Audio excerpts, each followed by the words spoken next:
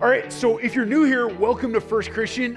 We do a series every January where we run it for 3 or 4 weeks, and it's just called You Asked For It. And what we do is we just write down specific questions, and then we try and give a very biblically based answer in 4 to 6 minutes. And so I know that that's not enough time for a fully in-depth answer. And so if there's any answers I'm giving that you have more questions about or you want to push back or you're like, yeah, I don't know if that's right, man, I love that. Call me. Let's grab coffee. I'll buy you a cup of coffee or I'll make you a cup of church coffee, which is not very good, but I'll make it for you. And we can continue to talk it over. So we always kind of ramp up the first week a little bit slowly.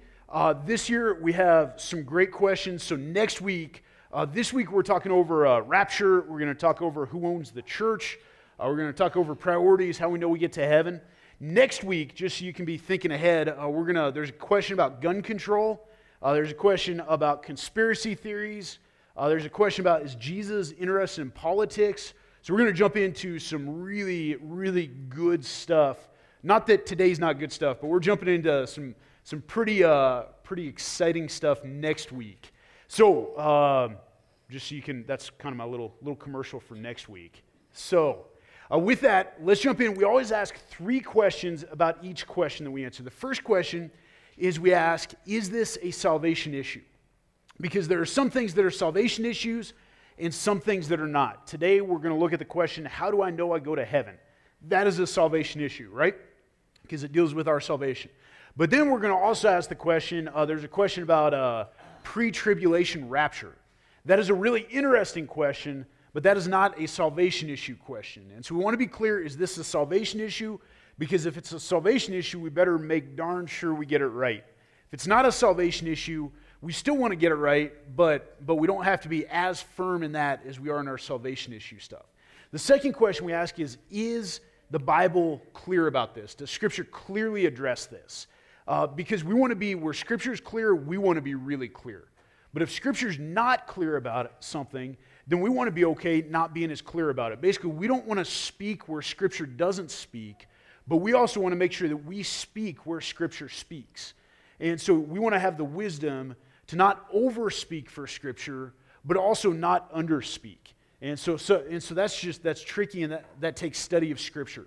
The third thing we ask is, does this affect the way that I live my life?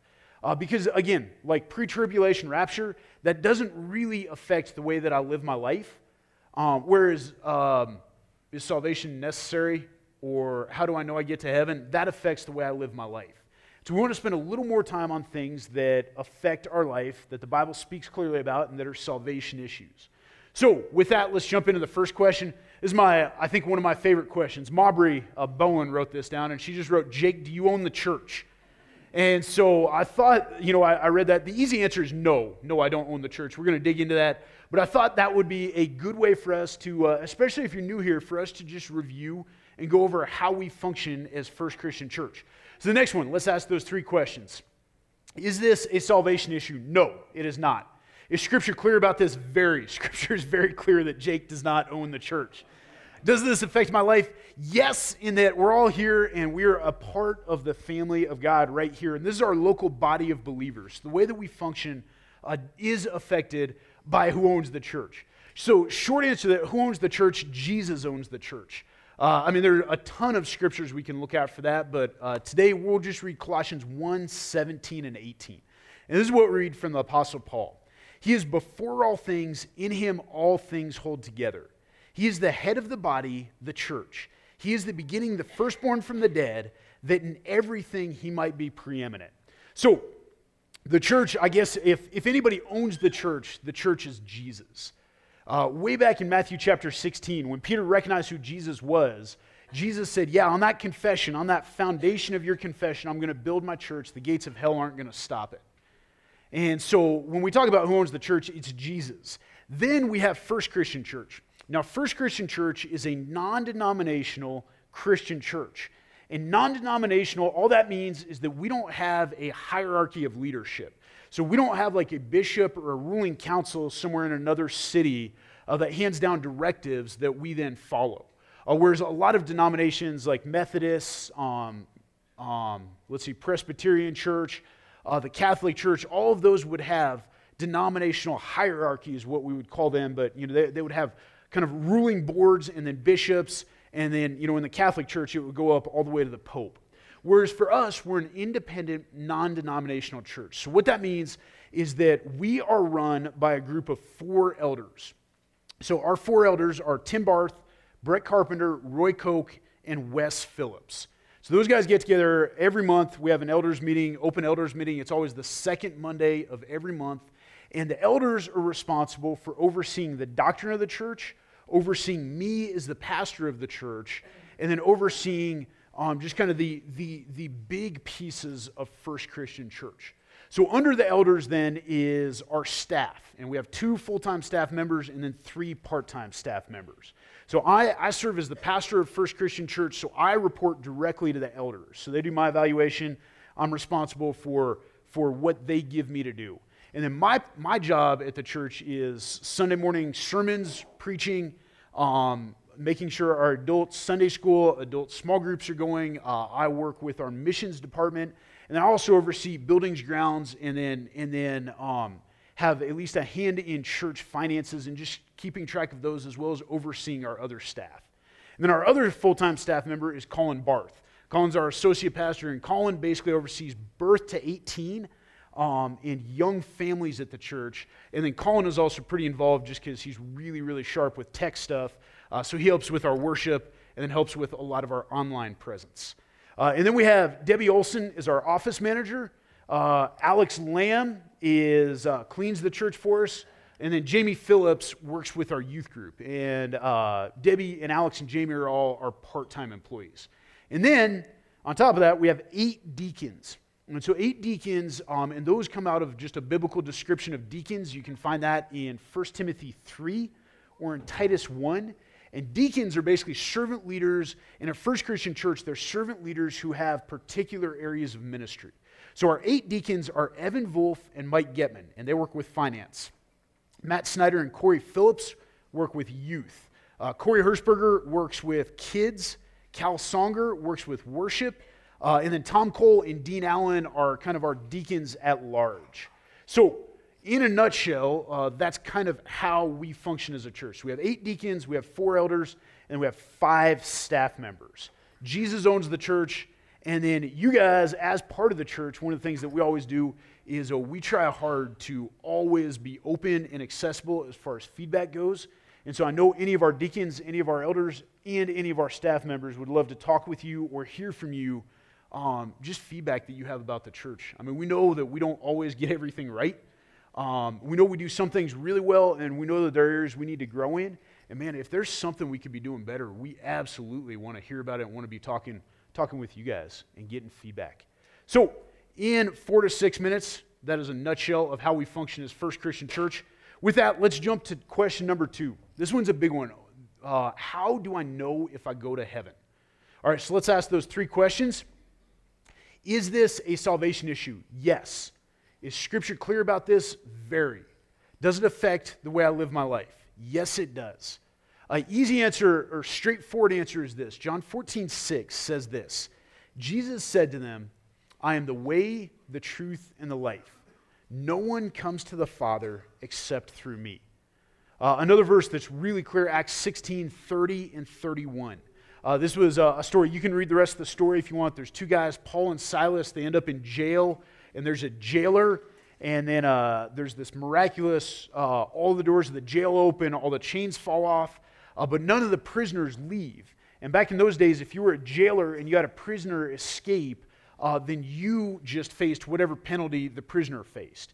And so if you had a prisoner on death row, then you would just be put to death. And so the jailer wakes up in the middle of the night and realizes all the doors are open, the chains are broken, and he looks, but none of the prisoners are gone. So he's talking to Paul and Silas. Paul and Silas tell him about Jesus. And so this is where we pick up, Acts 16:30. So the jailer brought them out, and he said, Sirs, what must I do to be saved? They said, believe in the Lord Jesus, and you will be saved, you and your household. So how do I know if I go to heaven? Well, if I follow Jesus, then I go to heaven. And that's not a feeling thing. That is just a concrete truth. And Scripture talks about this over and over and over, all the way through the New Testament. That we would call it the meta narrative. The big story of human history is that God created a perfect world, and then people didn't follow God's laws. And so this thing called sin entered the world. Sin, brokenness, missing the mark that God has for us. And so then people are broken, and people can't go to heaven broken. And so God set up this rescue plan where he sent his son Jesus to come be human, live for 33 years on earth. He was put to death. He rose from the dead. And he said, I am the way, the truth, and the life. No one gets to heaven except through me. And so if we follow Jesus, then we go to heaven. If we don't follow Jesus, we don't go to heaven. Scripture is crystal clear on that. And sometimes we follow Jesus and we're like, I don't know that I feel like this huge change come about in me. There's this whole process of growing to be like Jesus. But there is some danger in saying, well, I'm going to follow my feelings, and if I follow Jesus and I don't feel all warm and bubbly inside, then I'm just going to discard that. Because the truth is, truth doesn't change based on my feelings. So how do I know that I go to heaven? Well, if I've decided to follow Jesus, if I've committed my life to follow him, and there's a lot that goes with that, and we can unpack that. But if I'm a follower of Jesus, I go to heaven. If I'm not a follower of Jesus, I don't go to heaven. And I don't know a clear way to answer that question. Let's jump to question number 3. What does the Bible teach about pre-tribulation rapture? All right, now I know some of us are sitting here going, I don't know why we even need to talk about this. So we're going to talk about this a little bit because I think there are some really important principles in here as far as as we get into topics next week and the week after, knowing how to look at Scripture and look at Scripture in context is a really big deal. So just so we're all clear on what we're talking about, go back one slide. Back up to the pre-tribulation rapture. So there's a pre-tribulation rapture. Refers to rapture, which a lot of us at least know of the idea of rapture. And rapture is the belief that at some point when Jesus comes back, a lot of people from earth Christians are going to go up and join Jesus in the clouds, go to heaven. And, that was kind of the base for the Left Behind series, where all the Christians go up and all the lost people stay here. And then the pre-tribulation part of that is, when you read Revelation, you read about, a lot of people call it the tribulation, but there's this belief that there's going to be 7 years of just all this famine and plague and all this stuff. And so there's a belief, or some people would argue for a rapture where Christians go up to be with Jesus before the tribulation starts. And so that's what we're talking about. So let's go to the next slide. Is this a salvation issue? No, it is not. Honestly, what you believe about the rapture doesn't affect your salvation, because if you follow Jesus, you go to heaven. If you don't follow Jesus, you don't. Is Scripture clear about this? Yes, it is. And that's why I want us to dig into this question. And then the third question is, does this affect my life? Honestly, no. Unless you're trying to play Russian roulette with your life, and you're like, if I can figure out when the rapture is, I'll start following Jesus right before that, and then I'm good. And that's just dangerous. So don't do that. Jesus doesn't suffer fools well. Okay, so talking about the rapture, here's the truth. Scripture actually does not teach anything about a rapture. The rapture itself is not actually a biblical teaching. And this is why I say that. So when we look at Scripture, we look at a couple different things. One of the things we look at is history, because Christianity is about 2,000 years old.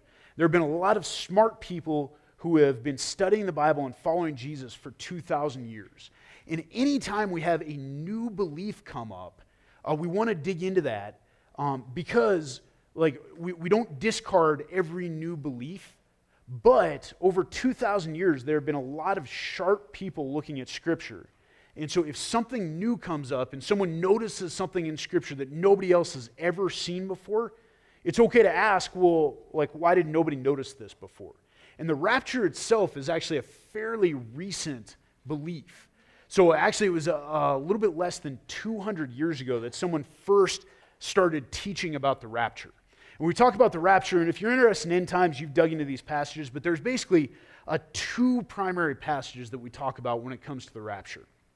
One is Matthew 24.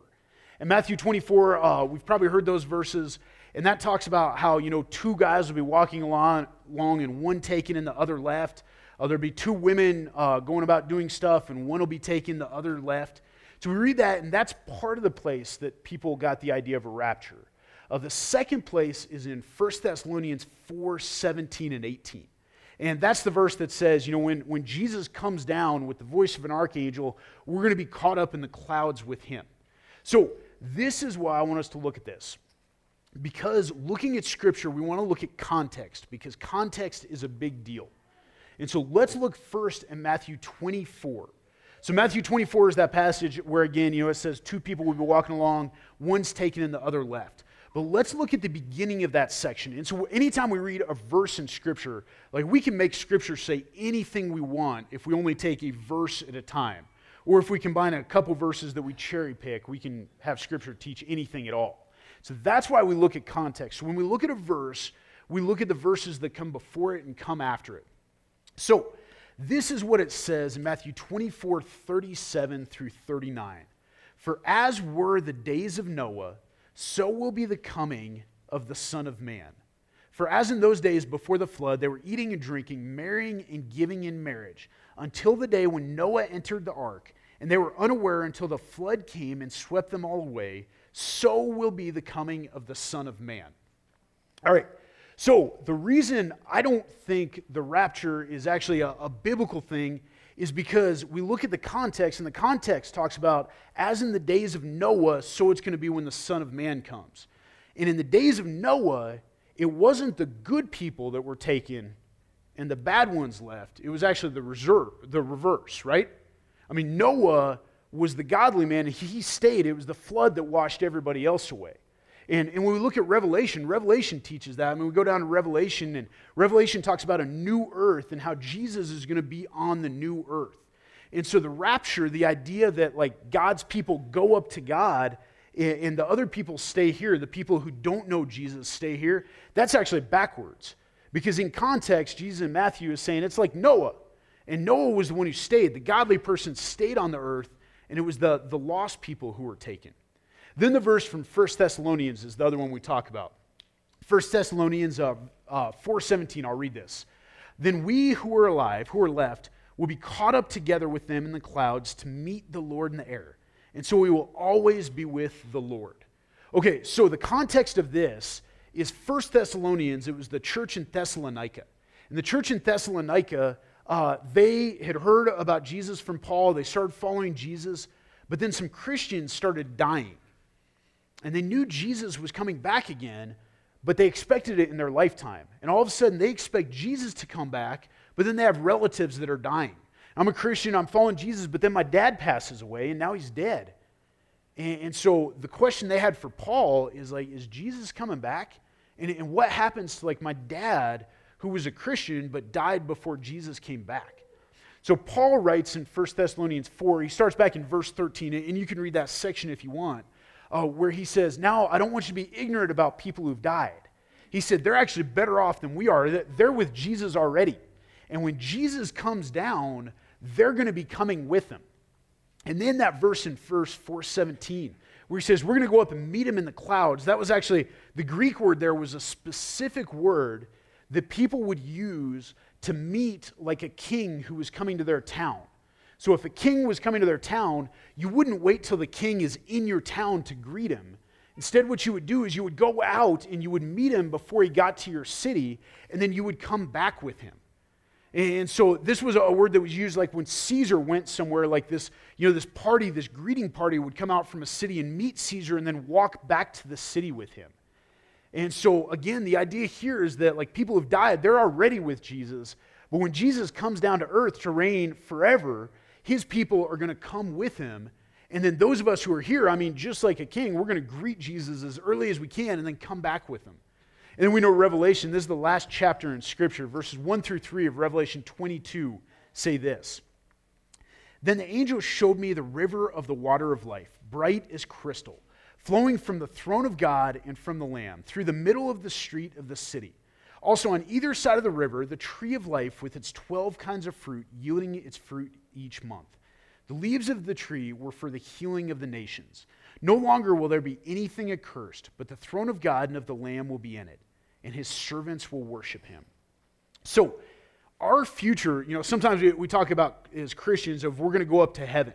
And if we die, we go to heaven to be with Jesus. But at the end of time, when Jesus comes back, there's going to be a new earth, and Christians will be with Jesus on the new earth. And Jesus will be right there with us. And so when we talk about the idea of a rapture is actually, in context, we don't see it as a biblical thing because Jesus is actually coming down to earth to be with his people. And so Revelation never uses the term rapture at all. And if you want to learn about Revelation, we did a sermon series on that last fall. And I'd encourage you, if you really want to dig in, just go back and just watch those sermons and then dig into Scripture and see Revelation in context. So what does the Bible teach about pre-tribulation rapture? Really nothing, because it doesn't talk about rapture. And so, but the idea that, like, as we look at those verses, we want to look at them in context and just make sure that we understand, like, contextually what's going on there is really important as we get into some of the next questions. The next question is this. Now, I really liked this question. If God is good and he made me, how can my desires be evil?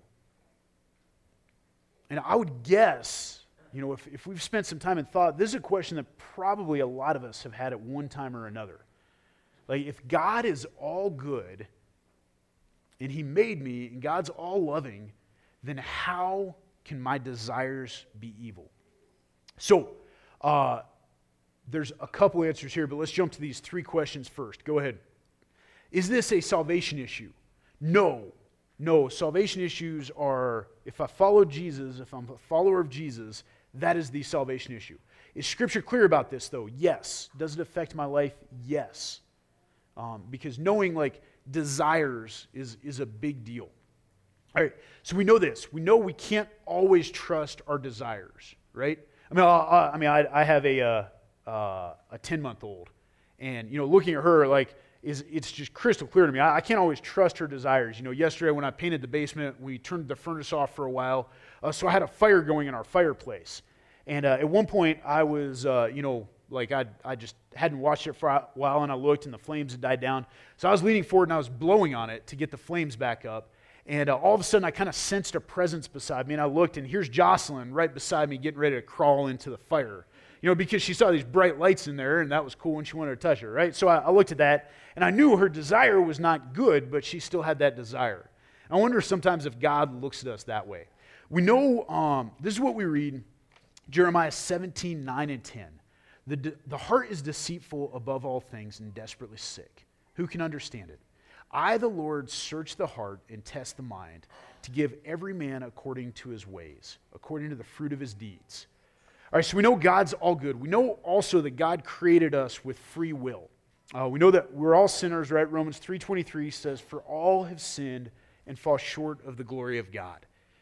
So desires, like a lot of other things, just get twisted a little bit.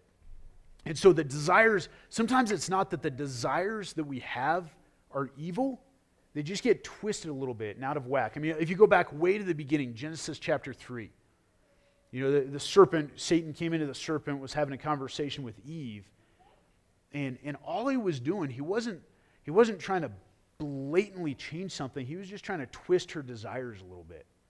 If you go to Jesus' temptation, you can read about that in Matthew chapter 4, Luke chapter 4.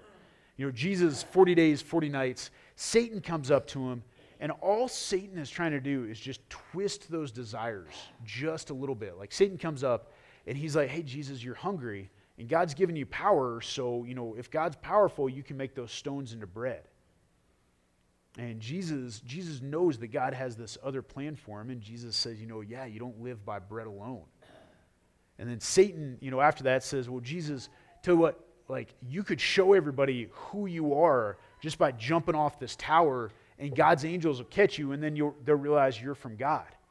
And Jesus, answered with Scripture, because he knew that like that wasn't God's plan for his life. Basically, he would have been shortcutting the hard work of being Jesus that he was going to do for the next 3 years. So our desires get twisted a little bit. And if we look at most sin in our life, a lot of those come from desires that at their core are not bad desires. We just get them twisted. You know, I used to do college ministry with a lot of young men. And there's this deep desire in everybody, but I would see it in these young men, this deep desire for intimacy. You know, and they wanted just that intimacy that we all yearn for, that we find first of all through Jesus, but a lot of us find in marriage. And so they were born with this desire, but they would shortcut it, and then they would find themselves struggling or addicted to pornography because they were trying to shortcut that desire. You know, or we have this desire of, hey, I want to be a hard, successful worker, and there's nothing wrong with that. But then we catch ourselves cutting corners to get there and doing something unethical or dishonest as we try and get to that point. And the desire to be a successful worker, a good steward of what God has given us, that's not a bad desire. But when we twist it a little bit and don't do things in the right way, it's not as much that the desire's evil, it's that as people we're fallible and we shortcut that. This is the way James talks about it in James 1:12-17. He said, "Blessed is the man who remains steadfast under trial." And if we trace basically any sin in our life, we can trace it back to a trial, right? Some big trials, some little trials, where we find ourselves in a trial where it's like, hey, am I going to do this the right way or can I shortcut something? Because almost all sin is just shortcutting something. Blessed is the man who remains steadfast under trial, for when he has stood the test, he will receive the crown of life, which God has promised to those who love him. Let no one say when he is tempted, I'm being tempted by God. For God cannot be tempted with evil. He himself tempts no one. But each person is tempted when he is lured and enticed by his own desire. Then desire, when it is conceived, gives birth to sin. Sin, when it is fully grown, brings forth death. Do not be deceived, my brothers. Every good gift and every perfect gift is from above, coming down from the Father of lights, with whom there is no variation or shadow due to change. So in a nutshell, God's perfect. God creates us with free will. We have desires, in almost every one of those desires, I think I can even say every desire, like when we look at its core, it's not a bad desire. It's a desire for something good that God has made that we just shortcut or twist a little bit, and then we find ourselves being tempted, we find ourselves in a trial, and then we don't always remain steadfast. But then we also know that there's that promise, and I'll quote this verse probably more than any other, 1 John 1:9. 1 John 1:8 says, you know, if we claim to be without sin, we're liars. Truth isn't in us. But if we confess our sins, Jesus is faithful and just. He purifies us from all unrighteousness and cleanses us from sin. And so I don't know a single person who makes it through every trial in life without sin. And I mean, it's biblical. I mean, that shouldn't surprise us. But Jesus also says that when we find ourselves in that position, we confess, we repent, and he takes care of it.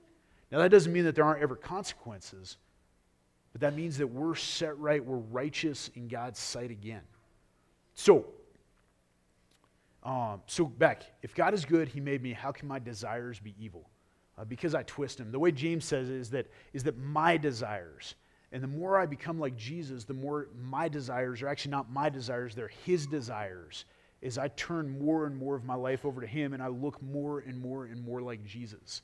Then I find out that the desires that I think are mine are actually Jesus' desires that are coming out through me.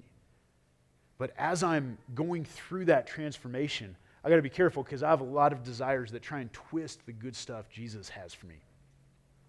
All right, let's do one more question.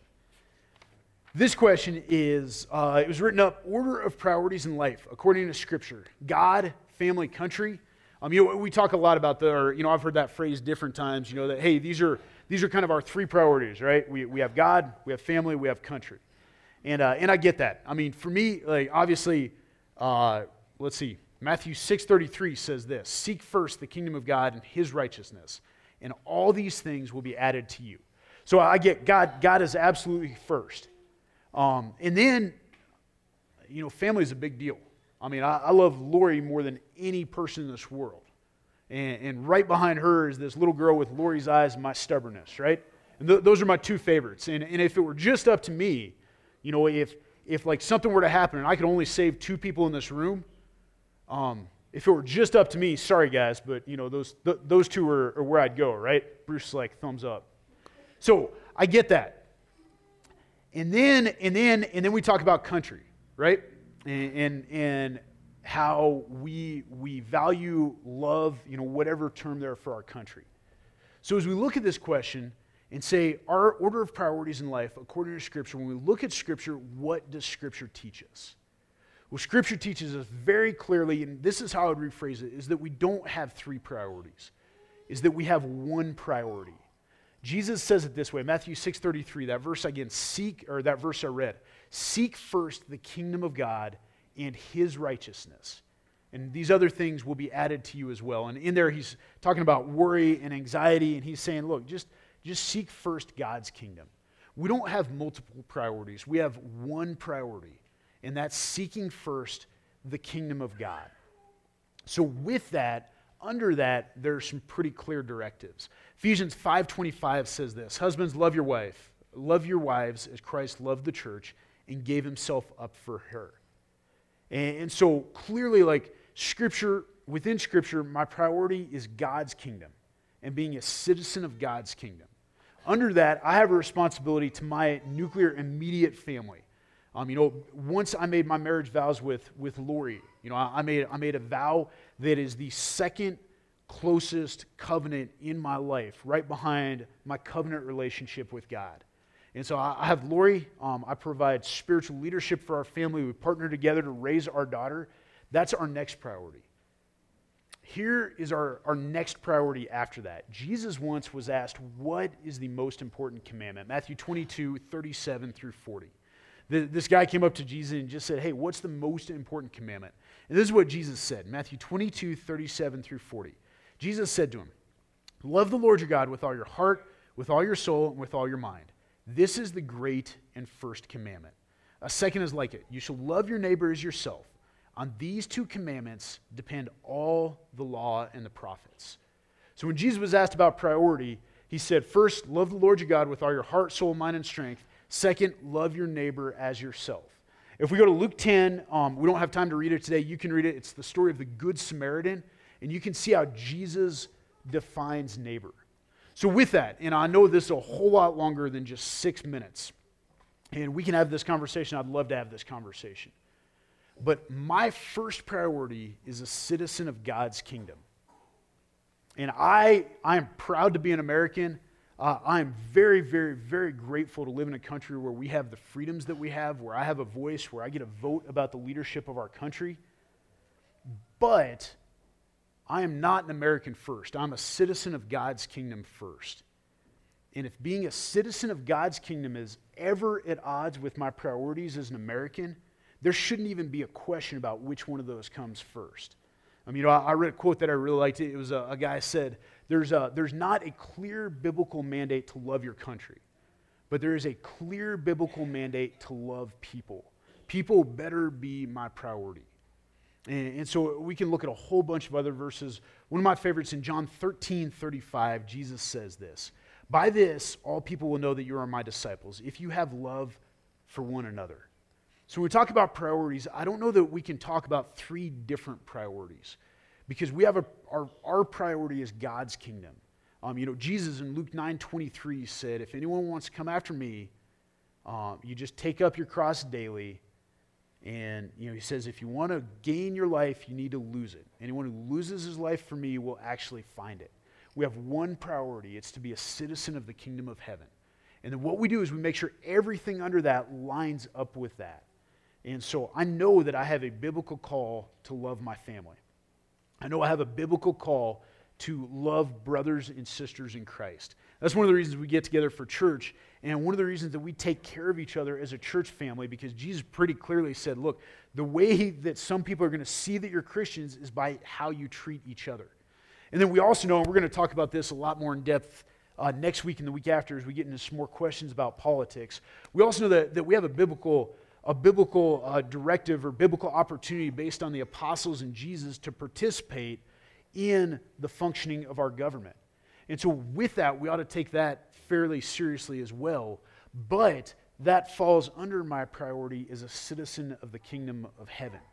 Because I'm a citizen there first before I'm anything else. I'm a citizen of God's kingdom before I'm a husband, before I'm a father, before I'm a pastor, before I'm a friend, before I'm an American, before any of that.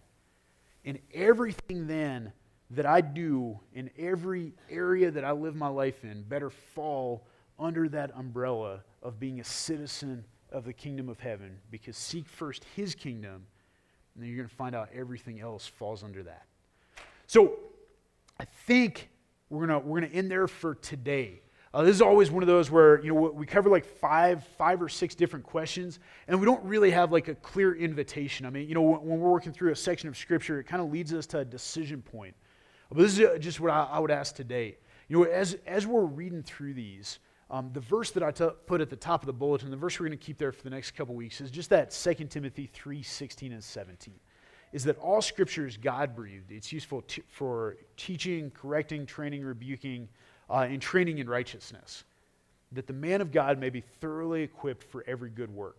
One of the things that we do with these questions, or actually the thing we do with these questions, I take each of these questions, I bounce them off other people, but try and dig in and say, what does Scripture have to teach us?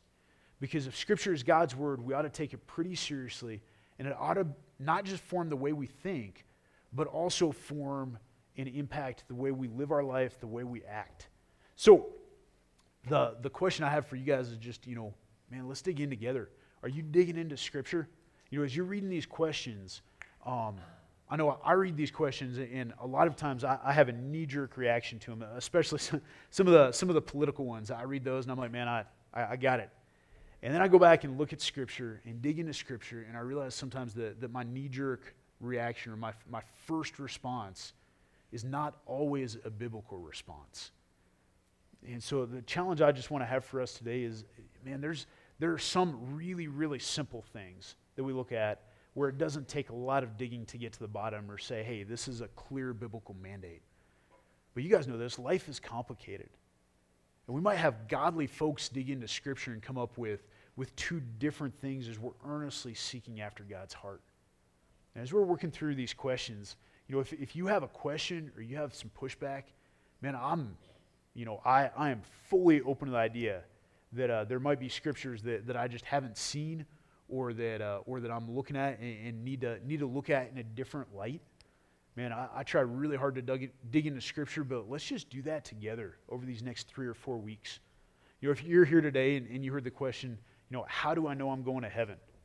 If you don't know the answer to that, don't leave today without talking to somebody.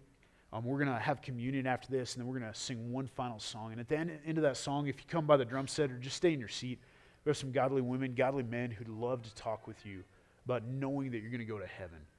Because really, that's what we exist for as a church. Jesus, the very last thing he told his disciples is, let's go and make disciples. We do that 2 different ways. We convert people, we baptize people in the name of the Father, Son, and the Holy Spirit, and then we teach them everything that I have commanded you. And that whole conversion, that whole becoming a follower of Jesus is a big deal. And that's not the end of the journey, that's really the beginning of the journey.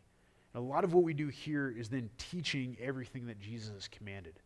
But we can't learn everything Jesus has commanded and get the full benefit of that unless we know Jesus. If you don't know Jesus, don't leave today without knowing him. Let me pray for us, and then we're going to have our communion meditation right after that. Jesus, it's good to be here. Jesus, thank you for just your word and the principles and the answers that we see in the word to questions. That we have some questions that we may not have, but others have, and we just get to dig in and look through scriptures together. Jesus, I just pray that today, anybody who's here who doesn't know you wouldn't leave today without having a conversation. Jesus, I pray that as we're going through life this week, God, just make us people of the book, people who dig into Scripture and look hard to find the answers that you have for us. Jesus, we love you, and it's in your name we pray. Amen.